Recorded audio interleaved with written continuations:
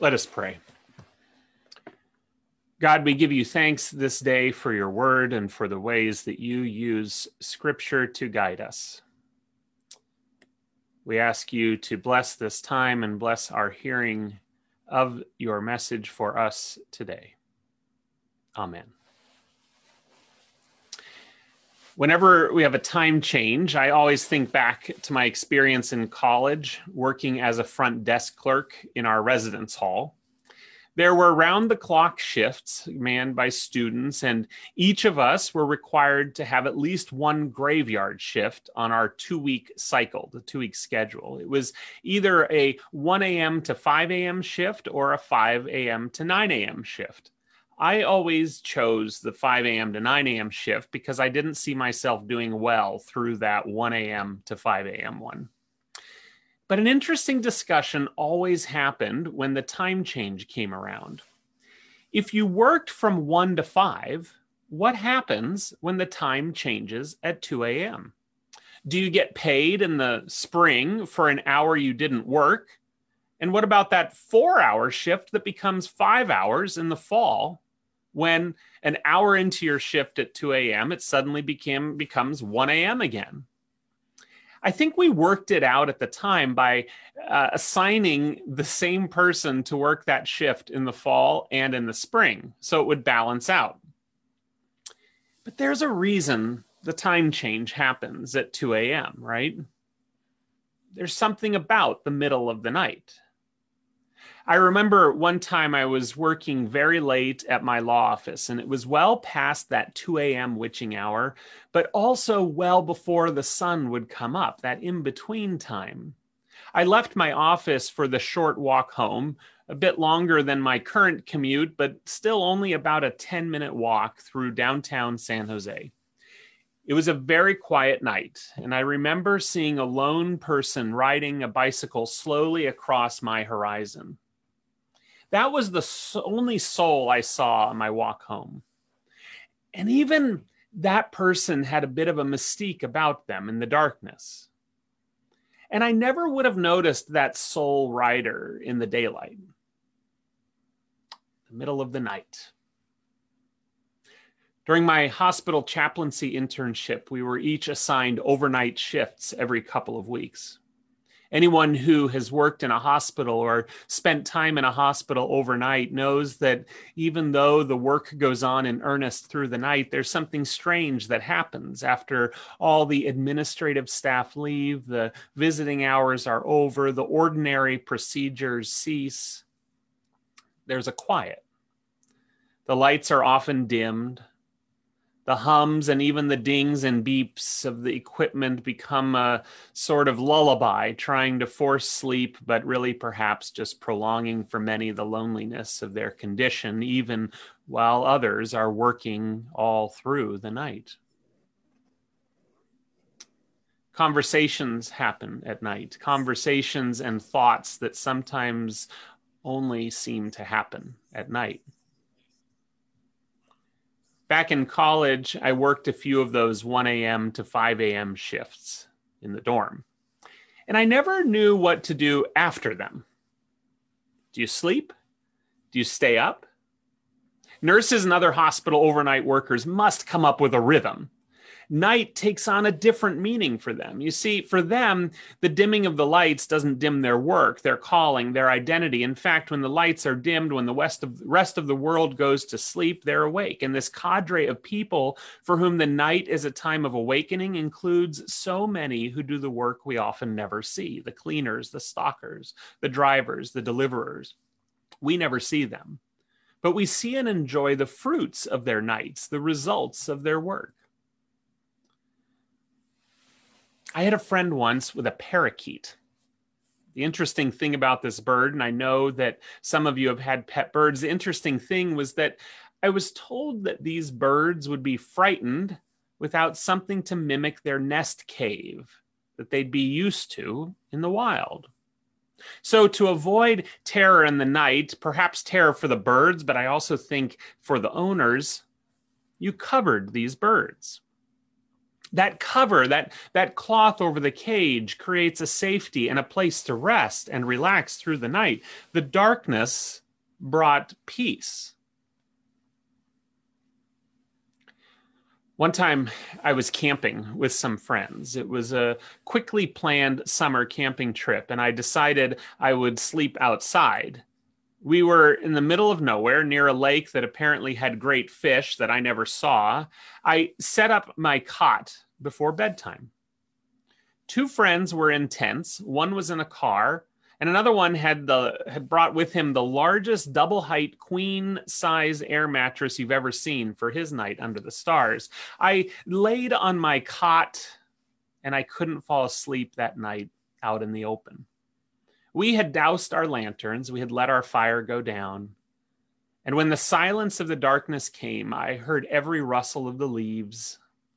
Everything sounded like footsteps or some ferocious beast coming to attack me. My imagination went wild in the darkness. The later it got, the more the moon shone and the more my eyes adjusted to the light and the more I could see. The stars made their appearance, filling in some of the details of what was around me. I could see the leaves dancing in the wind, not moved by some predator. I sat up. I saw my friend sleeping soundly and peacefully on his princely large bed. I heard the quiet breeze. As my eyes continued to adjust, the anxious terror of the darkness continued to subside as my eyes revealed more around me, as my eyes took comfort in the dark surroundings that were somehow becoming more and more illuminated as I sat in the darkness, more and more reminding me of the world I knew, the world that I had seen around me in the daylight. Now, it turns out, as we all know, there's some science behind this. And you've probably heard about this concept of rods and cones before. And I'm not a scientist or a doctor, and certainly not an ophthalmologist. So you'll have to bear with me a little bit as I reduce this concept to some very basic ideas. Essentially, eyes are made up of lots of vessels and muscles and nerves. And these all work together to help us see. But how do we actually see? This is where these rods and cones come into the picture. They're part of the retina. Cones and rods are two types of what are called photoreceptors within the retina. This means that they're responsible for receiving signals or images, processing them, and then sending them to the brain. The cone and the rod serve different purposes to work toward the same goal, helping us see. Let's look at these separately. The rod is what enables us to see in low light. When I was sitting on my cot, unable to sleep because of all the perceived threats around me, it was the rods that were working hard to help me to see. The rod is more sensitive than the cone. But it takes your eyes time to adjust from the light to the darkness. You've all experienced this. Whether it is a well-lit room or, like my case, the night sky. It usually takes the rod about 30 minutes to fully adjust to the absence of light. Interestingly, the rod is also the better motion sensor, since it's more sensitive in nature and has more individual receptors than the cone. This motion sense is predominant in our peripheral vision, since that's where the rods are positioned. The cone is made up of 3 different types of receptors that allow you to see color and details. These 3 different receptors are appropriately named short, medium, and long wavelength cones. The size difference represents each receptor's sensitivity to light. And the most important difference between the cone and the rod is that the cone is more light sensitive than the rod, and the cone requires much more light to enter into it in order to send signals to the brain. This is why you're often unable to differentiate colors in dim light conditions. Since the cone requires a high level of light in order to send signals, the cones are primarily responsible for your visual acuity, your ability to see objects in fine detail. And if your cones aren't working properly, you may experience difficulty focusing on an object or perceiving its color correctly, if at all. And so we have these rods that see the level of light around you and the cone that sees the colors and the sharpness of the objects, but together they're what help us see. In the darkness, the rods are in overdrive, trying to help us use the light we have to see something in that darkness. And what we realize, much like the people around us who work through the night to make our lives more livable, the rods begin to help us as our eyes adjust within the darkness to see the beauty whose color and detail may be hidden under that veil of darkness, to see that even in the darkness much is happening, and to see that even in the darkness, we may have help to see us see and appreciate the light, especially when that light is hard to notice. In Shakespeare's familiar and tragic love story, Romeo and Juliet, there's an interesting but subtle twist on light and darkness. While we often consider light to be the sign of openness or hope, of good things, and darkness to be a place of confusion, of melancholy, of doom, in Romeo and Juliet, the opposite becomes true. For these two, the only time they can be together is in secret, under the cover of the night. And it becomes the time that they long for because it's when they don't have to be hiding. And as the hours creep toward daylight, they are overwhelmed with sorrow. At one point, Juliet wishes that it could be night out always, so that their time would be uninterrupted. In the darkness, Romeo and Juliet find something they could never find in the light. In John's gospel, light and dark dance like these two lovers. Light and dark are placed beside one another, and more often than not, we focus on Christ as a light coming in to overcome the darkness. Light that pierces through the darkness. And in fact, we read in John chapter 1 that what has come into being in Christ was life. And the life was the light of all people. The light shines in the darkness, and the darkness did not overcome it. And when we focus on Christ as the light, we sometimes forget that Christ didn't come to illuminate the light.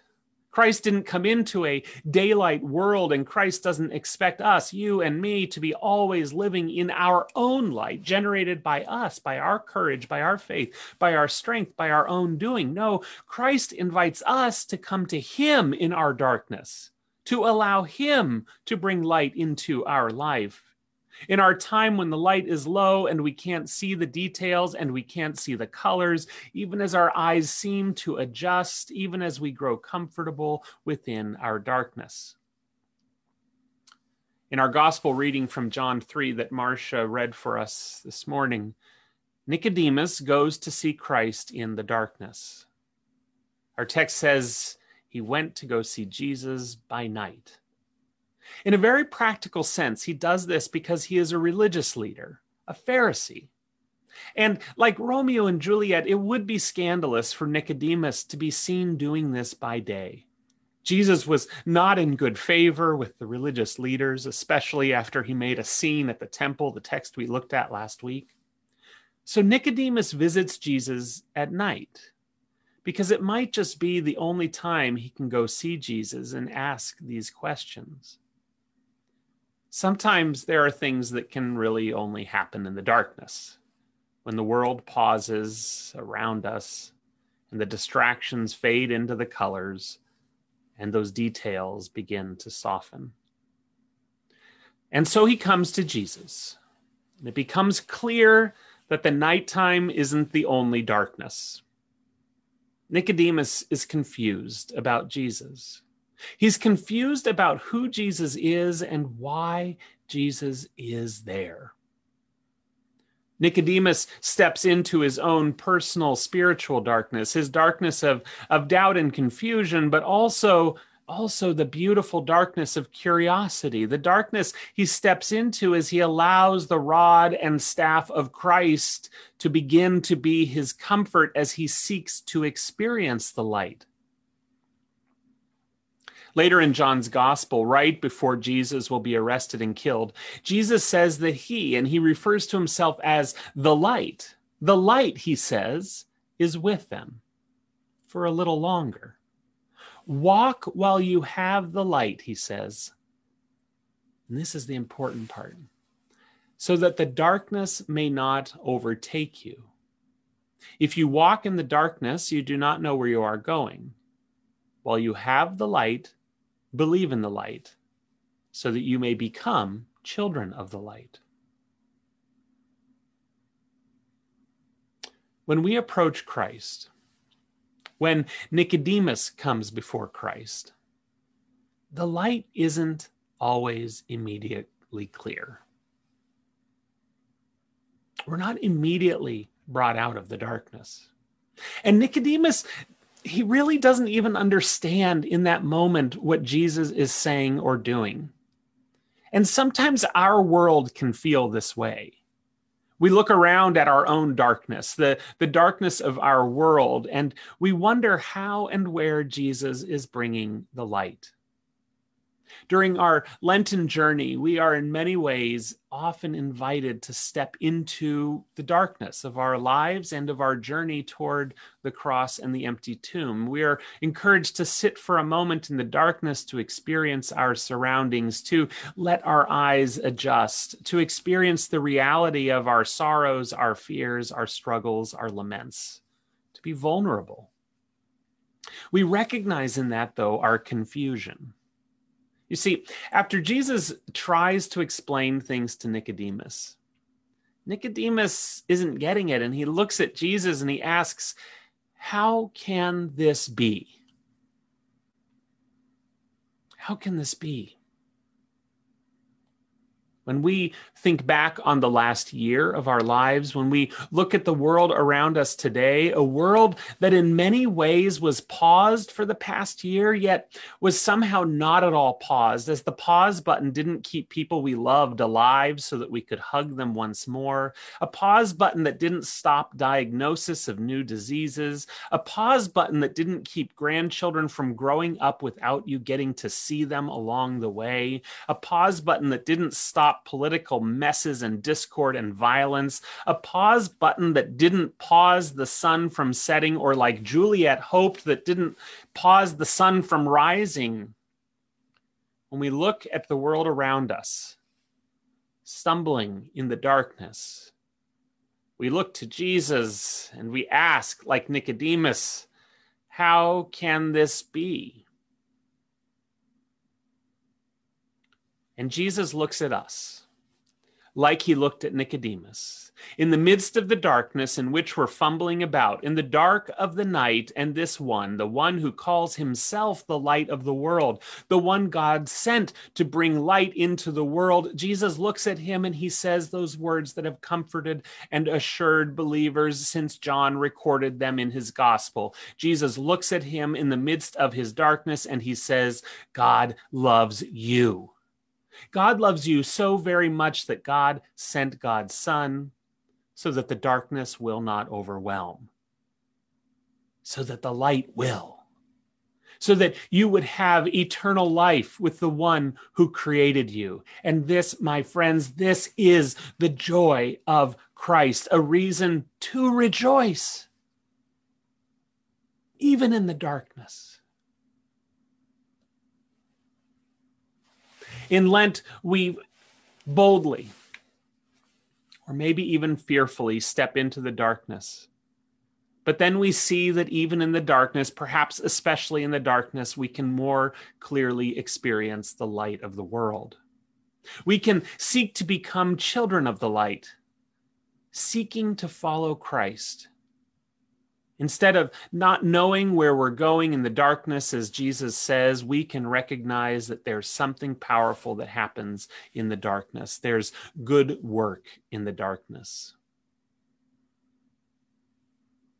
And most of all, it is often in the darkness that we can dare approach and encounter Christ, the light,